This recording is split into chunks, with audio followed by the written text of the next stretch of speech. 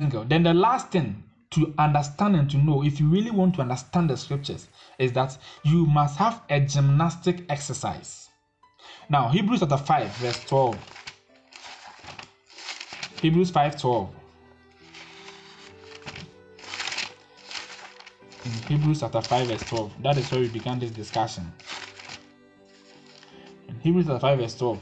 For when for the time ye ought to be teachers, ye have need that one teach you again the elementary principles of the oracles of God, and become such as have need of milk, and not of strong meat. Verse 13. For everyone that useth milk is unskillful in the word of righteousness, for he is a babe. 14. But strong meat belongeth unto them that are of full age, even those who by reason of use have their senses exercised to discern both good and evil. You see, so verse 14 says that strong meat, so those who deserve strong meat, the deeper things, to study deeper things, they are those who by reason of use have their senses, your senses. So, beloved, studying the word of God, it's not a small job. Let's take the things you are even doing in academic work. It is not an easy thing to sit down and write, to read people's work, to read a lot of things, and sit down and put most of the things in your own words. Sometimes you ask yourself, where did these things come from? So all these things were in me. But beloved, you sat down. There was diligence. It took diligence. Bible said that seest thou a man diligent in his gift, he shall appear before great men, not mean men. Seest thou a man diligent in his works. So diligence is what calls for. To study the word of God, it calls for diligence. Exercising. Beloved, when you go to the gym, you don't go stand there and begin to laugh. You go to work out. It's the same way when you open the scriptures and you want to study it, it calls for a gymnastic exercise. Discipline. Discipline. You must exercise your senses to understand the scriptures. The 5 senses, sense of touch, sense of sight, all those ones. Now, 1 Timothy 4, 7 and 8. As an add-up to this. 1 Timothy 4, verse 7 and 8. 1 Timothy 4, verse 7 and 8.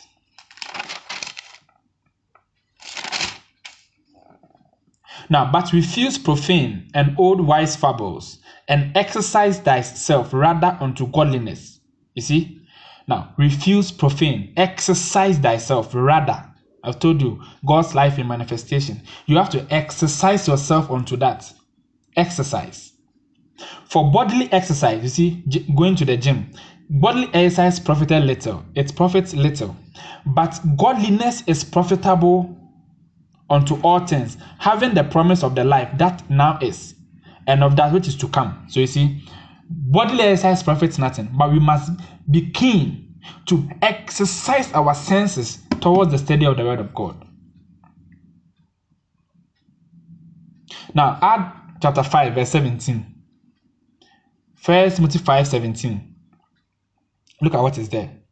Now, I said, let the elders that rule well be counted worthy of double honor, especially they who labor in the word and in doctrine. So, beloved, the word of God is a labor. You have to labor in it. To know 1, 2, 3 and add A, B, C together, it is a labor, it's a work. So he said that let the elders who do well, who rule well, be counted worthy of a double honor, especially, you see, those who labor in the word and in doctrine. See, doctrine, the word is didaskalia, teachings. So those who labor in the word and those who come out with a certain teaching, those people, they should be counted of worthy of double honor. Beloved, it's not an easy thing, but it is easy through the help of the Holy Ghost in us, because the word was given by him. So when we employ him, when we ask him, when we consult him, he is going to do unto us as his word has said. Hallelujah. Now, well, let's look at the methods of studying the scriptures so that your questions will come. Methods. Now, The rabbis, that is, the Jewish teachers of the law, they use 4 methods in interpreting the scriptures or in studying the scriptures. Now, all these 4 methods are necessary and important, and we will go through them. But you see, these 4 methods can be summarized into 2 methods. That is the first and the second. So, the first one that they used in interpreting the scriptures is the word peshat. P-E-S-H-A-T. Peshat. P-E-S-H-A-T. Which means literal. Literal interpretation.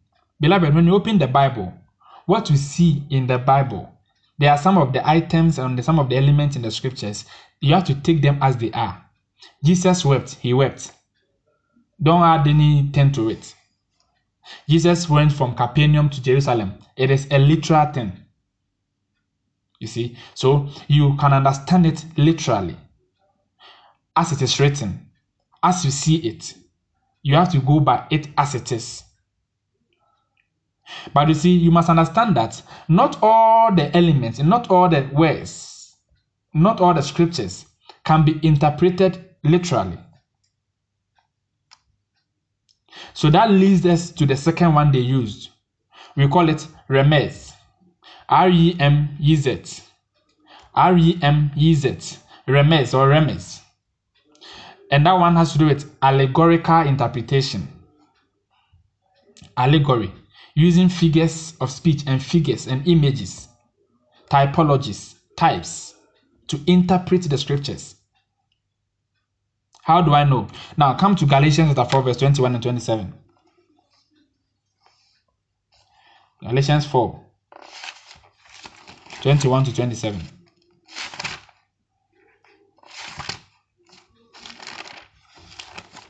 Galatians chapter 4 verse 21 to 27. Now, beloved, look. Tell me, ye that desire to be under the law, do you not hear the law? You, if you desire to be under the law, do you not hear the law? For it is written that Abraham had 2 sons, the one by the bondmaid and the other by the free woman. But he who was of the bondwoman was born after the flesh, but he of the free woman was by the promise. Okay, don't worry. 24. Which things are an allegory? For these are the 2 covenants, the one from the Mount Sinai, which gendered to bondage, which is Agar. 25. For this Agar is Mount Sinai in Arabia, and answereth to Jerusalem, which now is, and is in bondage with her children. But Jerusalem, which is above, is free, which is the mother of us all. For it is written, Rejoice, thou barren, that bearest not, break forth and cry, thou that travailest not, for the desolate had many more children than she which had an husband. Now we, brethren, as Isaac was, are the children of promise. But as then he that was born after the flesh persecuted him that was born after the spirit, even so it is now. We will talk about this one day. Nevertheless, what saith the scripture? Cast out the bondwoman and her son, for the son of the bondwoman shall not be the heir with the son of the free woman. So then, brethren, we are not children of the bondwoman, but of the free. This is an allegory. He is comparing 2 things. He is trying to contrast 2 things. But you see, it is written in the scriptures. You don't take it as literal. When you go to Genesis, and then you begin to see Isaac and Ishmael being born to Abraham, you don't take it as, oh, okay, Isaac was born to Abraham, so it's like that. But when you come here in Galatians, you know that those 2 things were 2 covenants. You see, one gendered to bondage, one to free. And we are not of the one to bondage, because as Isaac is, so are we of promise. So to understand some of these things, you have to use allegory to do it. For instance, Revelation 1 verse 20. In Revelations 1:20, you also see similar thing there. Revelation 1 verse 20. Where are you? Now, the mystery of the 7 stars which thou sawest in my right hand, and the 7 golden candlesticks. The 7 stars are the angels of the 7 churches, and the 7 candlesticks which thou sawest are the 7 churches. So you see, Jesus, through the inspiration of the Spirit, was speaking to John and was telling him a lot of things concerning the things that has to come. Then he comes and tells him that the 7 stars you are seeing and the 7 lampstands you are seeing, they represent 1, the churches, and 2, they also represent the angels of the churches. So when you start reading Revelation 1 verse 1 coming, you don't just take it literally, oh, they are lampstands, so let me just go on. But you come to the latter part and you see that what the Bible was saying is that these things I was saying, they are a type, they are a figure being used to represent something.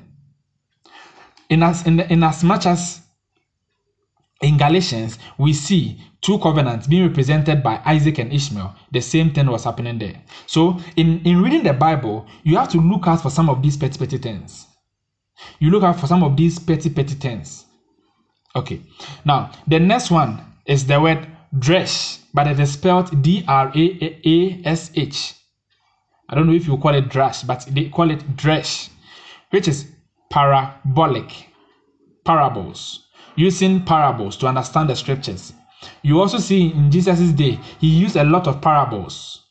You see, so the parable, they are stories that were used to convey a message, and you see a lot of them in the scriptures. In the book of Kings, you are going to see one parable like that in the scriptures, where all the trees came to sing and they were giving orders. The vine tree, this tree. See, so parables are also parts, so you can interpret the scriptures based on a parable. You see that Jesus, when he came in chapter 13 of Matthew, he gave 7 parables. And even with the 7 parables, there were some he spoke in the house, there were some he spoke at the seashore, and there are reasons for all of that. You see, so you can use that one to understand it. This is a method they use to interpret the scriptures. Then the last one they used was the word sword, S-O-D, sword, which is the mystical and the prophetic interpretation of the scriptures. You see, so the mystical and the prophetic interpretation. So you see, as you read the scriptures, there are portions that are prophecies. Some have been fulfilled, some have not been fulfilled. You see, so you see that in the coming of Jesus, in Isaiah, there are a lot of prophecies. So when you read that one, you see it is a prophecy. When was it fulfilled? When will it be fulfilled? If it is not fulfilled, when will it be? If it has been fulfilled, when was it fulfilled? You see, so these are the means and the methods they use in interpreting the scriptures. Now, when you go online, as I said, you are going to see a lot of methods people talk about. You see, so these are some of them that the Jewish tradition, the Jewish rabbis used to interpret the scriptures. Okay, so beloved, as we conclude, then your questions come in the next session. What I'm saying is that the scriptures, the Bible, they were written for our learning. That we, through patience and comfort, that is Romans 15 verse 4, we might have hope. So when you open the Bible, the first thing that must come to your mind is that you must find hope. You must not open the Bible with fear. Number 2, you must understand that the Bible, as you see it, contains the word of God, and that word of God is a spirit.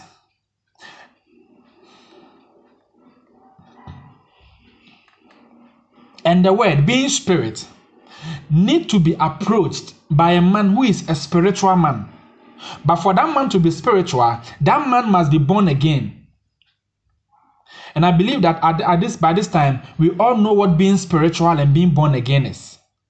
Because it is the word of God that gave birth to you and I. So to be able to contact that word and to understand that word, you need to touch the heart and the spirit of that word. And all scripture that was given to us, they were given for our learning. But we also know that that word of prophecy that came, they came by holy men. It did not come by human ideals. It's not by human ideologies. You don't interpret it by human ideology, human philosophies. No. But it is interpreted by the Spirit who gave it. Now, you must also understand that the word of God must be rightly divided. We must not mix the scriptures. We must not corrupt the word of God, but we must rightly divide the word of God so that we will be approved of God. Now, when you read in the Bible, we must not read to please men. We must not study to prove a point to people, but we must be single-eyed and focused on God so that in the end, the revelations that we come to, Paul said, I will come to mysteries and revelations. For I knew a man 14 years ago, whether in the spirit or in the flesh, I know not. But I knew such a man caught up in the third heavens, and he received so much great mysteries, which are not comfortable for the mouth to utter. So the things that he received, he did not receive them to come and please men. So Paul said that if I were pleasing men, then I should be accursed. I should be the least among men. So when you read the Bible, you must first come to know that the thing you are doing, it should be the will of God. It should be focused on God. That is why I say you should be single-eyed. You should have a single focus. What is the focus? Why are you reading the Bible? Why are you studying it? Are you studying to prove a point to someone that you know the scriptures? So Paul said that we are not of those that corrupt the word of God. So beloved, we need to be diligent. As I said, it is a gymnastic exercise. It is a labor. And those who labor in that word, they should be counted of a double honor. There's a reward for that. And I said that there are methods of interpreting the scriptures. One is peshat, which means literal. The other one is remes, which means allegorical. The third one is parabolic, using a parable. And the next one is sword, which is using the prophetic and the mystical interpretation, mysteries behind it, to decode it. So that when a man goes through all these things and understand these methods, then it can now usher us into the principles of interpreting the scriptures. Because, beloved, you don't just pick the Bible and you are reading. When you pick the Bible to read any subject matter, you must understand why that word was chosen at where it is. That is why I said that we understand and we know how the words were chosen. We become poets of the word. We become masters of the word. So, beloved, this is what we are going to end for today. Then I pick the questions. Then we continue to the laws and principles which must guide us into understanding the scriptures. And that one entails a lot, beloved. It entails a lot, and we need a full day to do such a thing.